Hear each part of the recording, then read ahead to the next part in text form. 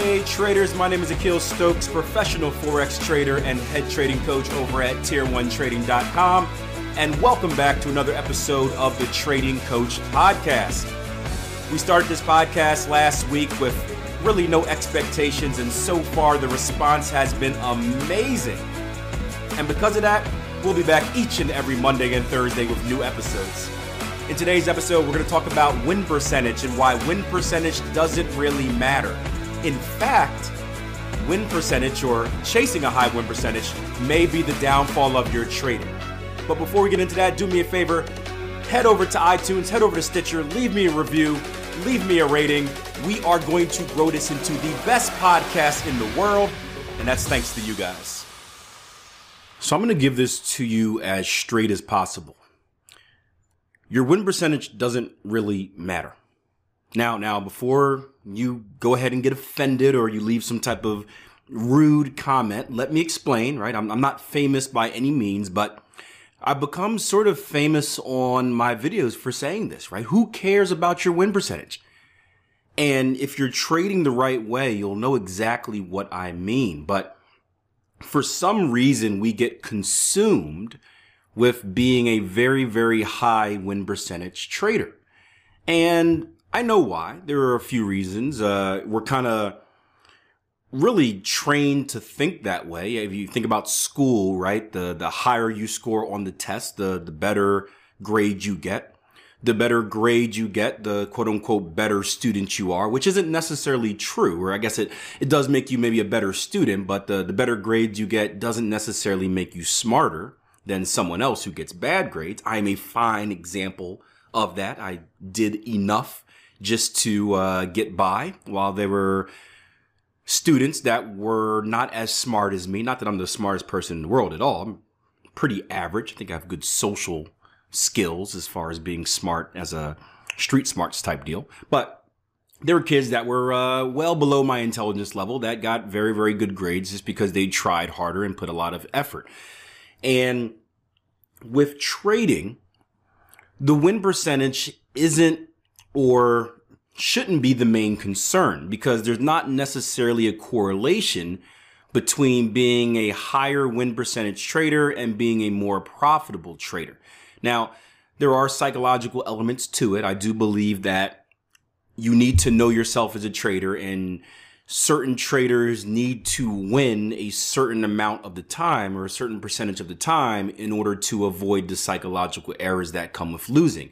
For example, if you get easily frustrated and you know that consistently losing a lot more than when you win is going to bother you and put cracks in your armor, and those cracks will slowly spread and break apart, and now you're making psychological errors like revenge trading or getting greedy and bailing on your system, then obviously you don't want to put yourself in that position. You need a certain win percentage just to stay sane. But as far as pure profitability goes, your expectancy is the main thing. And what your expectancy is what tells you whether you will be profitable and how profitable you should be over time if you consistently execute your edge in the markets. Now, with that being said, it doesn't always feel great. It doesn't always give you bragging rights to say that you're a 50% trader, right? A lot of the things that we do, not the real traders, but a lot of newer traders coming up, a lot of the things that we do in order to impress others, right? Think about it. Who gets on social media and says, hey guys, took 3 losing trades today, negative 100 pips? Nobody, right? When you have those days, you're usually quiet and you don't let anyone know, right? But you do get on social media. You do tell your friends or whoever your trading buddies are when you have the great days. Hey guys, 3 for 3 today, made 100 pips, rocking the markets, baby. Boom, knowledge bomb gif, right? So having a bigger win percentage allows you to kind of feed your ego a little bit more. And there's nothing wrong with having an ego. It's natural, right? We need to keep it under control, but we all have it. But we have to find that balance between what makes us feel good and what pays us good. And A great story that I always have is my best friend, right? My best friend. I knew this guy from high school. This was kind of my partner in crime, meaning we always had schemes of doing stuff like legal stuff, like we would sell mixtapes in school. We opened up a recording studio in college because we knew there were a lot of aspiring artists, and we started recording and editing and producing their content, and then making CDs for them and distributing for them, like just any type of idea to get money. We typically did it, and eventually we ended up getting into trading. I was involved in the stock market, and he was into stocks, but he had started getting into Forex way before me. And he was actually the one that introduced me to the Forex market. Of course, he dragged me into it under the promises of you can make a lot of money without having a lot of money in a very short period of time. And we could be rich beyond our dreams in just a few good months of trading. And I'm like, I'm in. I want that. I want a lot of money really quick with not a lot of work. Sign me up. And we went through the trading journey together. So obviously we were struck in the face with a harsh reality that it wasn't that simple. And we went through all of our trials. We went through all of our obstacles, very, very good streaks of demo trading, very, very bad streaks of real trading. The normal journey that most traders go through. Now, we were different traders. I was more of a price action trader, meaning just reading a price chart, looking at candlestick movement, support and resistance, stuff like that. He was more on the mechanical side. So using indicators, moving averages and stochastics and MACDs and really developing systems based off of those indicators. And this guy was a genius. He had this weird ability not to sleep. And he would stay up for like weeks on end, just creating and tweaking strategies. He was once he got dug in, he was just in there. He would zone you out. He couldn't hear anything. He didn't eat anything. He just focused on his strategy and developed some really, really good ones. Unfortunately, he had one very big flaw, and that was his trading ego. You see, he would come to me. Right. Again, we were kind of trading partners. So our goal was to conquer the world and all that fun stuff. Right. We traded different styles. We traded different times of the day. So essentially we would have we would be able to extract profits from the market 24/7. That was the plan, at least, no matter what market conditions were. And we'd always keep each other up to date on what we're doing. And I would ask him about his system. I would say, hey, how's that system you going for? He's like, man, it's awesome. Right now, it's winning 60% of the time. It's bringing me this many pips per month. This is going to be amazing. I'm like, cool. All right, let's finish up. Let's start trading it. I come back a month later, and he'd have a new system. I'm like, well, what happened to the other system? You're winning 60% of the time and making lots of money. What happened to it? Would something go wrong? And he's like, nah, you know what? No, it was good. It was good. I made a couple bucks and was trading well, but I think I can get it to 65%. And I was like, all right. And I come back a month later. Hey, so, how about that 65% strategy you're working on? You ready to start, using that so we can start making some money in the market? Huh? Right? We were living, it was like 4 of us living in this 2-bedroom apartment, right? So this was the struggle days right out of college. So we were, we were in a rush to make those quick riches like everyone promised us. I'm like, hey, let's, this is uncomfortable. This is uncomfortable every day living like this. Let's get this thing going so we can buy the mansion and whatever. So long story short, I would keep coming back to him every month, and every month he would have the same story. Yeah, I thought I can get to 70%. I think I can get to 80%. And he was chasing this perfection. He was chasing this perfection, and no matter how close he got, he was always trying to shoot for a higher win percentage, not because it made his system more profitable. Trust me, it didn't. But because it fueled his ego. He was a part of a few chat groups, and he would go into these chat groups and everyone would be bragging about what they created and what percentage they're winning at, and he wanted a piece of that. And he wasted month after month after month, and however many dollars are associated with that time wasted trying to get this 100% win percentage, even though his strategy or the strategies that he was producing were becoming less and less profitable. But he didn't see that part. He just saw the ego part, the win percentage. And really, if you think about it like this, right? But for traders who want that high win percentage, a lot of them want two things that don't necessarily go with each other. What's that? Oxymoron? Is that the word for it?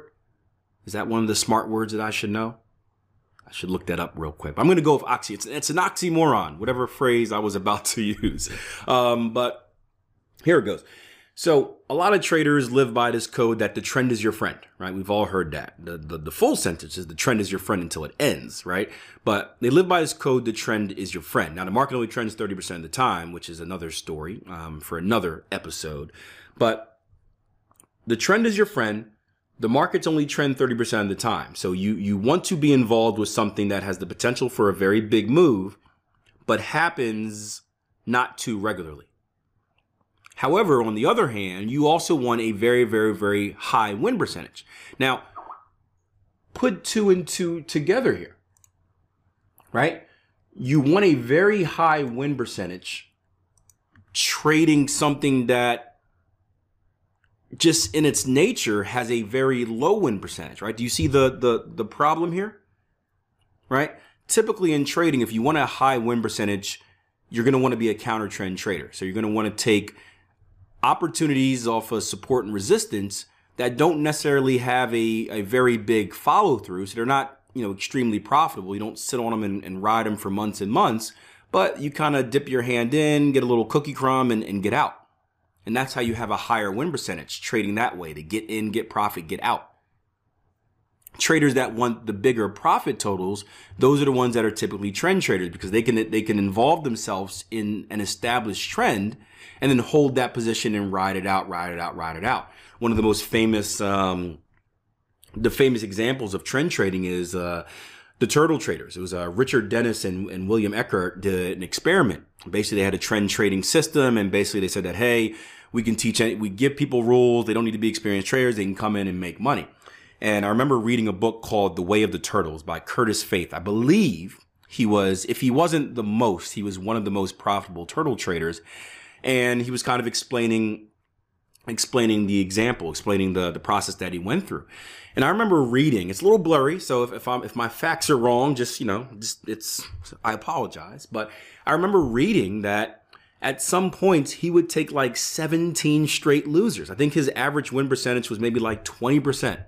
Maybe 30%. He would take 17 straight losers. But the one winner in the model would make up for all of that and put him in profit. And that's typically what you're looking at as a trend trader. You're looking to swing and miss, swing and miss, swing and miss, swing and miss, swing, home run, boom. No one cares about the misses. Baseball is another great example of not basing greatness or not basing you being good off of your percentage. This is actually a perfect example, right? In baseball, I think the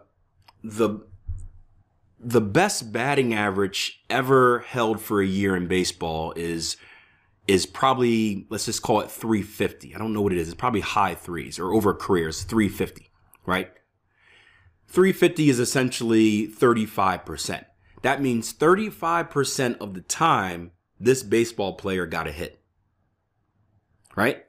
35% of the time, this baseball player got a hit, which means 65% of the time, this baseball player did not. However, that is the best average ever achieved in baseball. And in trading, it's the same thing. What matters is your positivity. Are you profitable, right? At the end of the day, it's not about being great on the internet. It's not about us thinking that we're a winner. It's what does your bank account say? Does your bank account leave you in profit, or does your bank account leave you at a loss?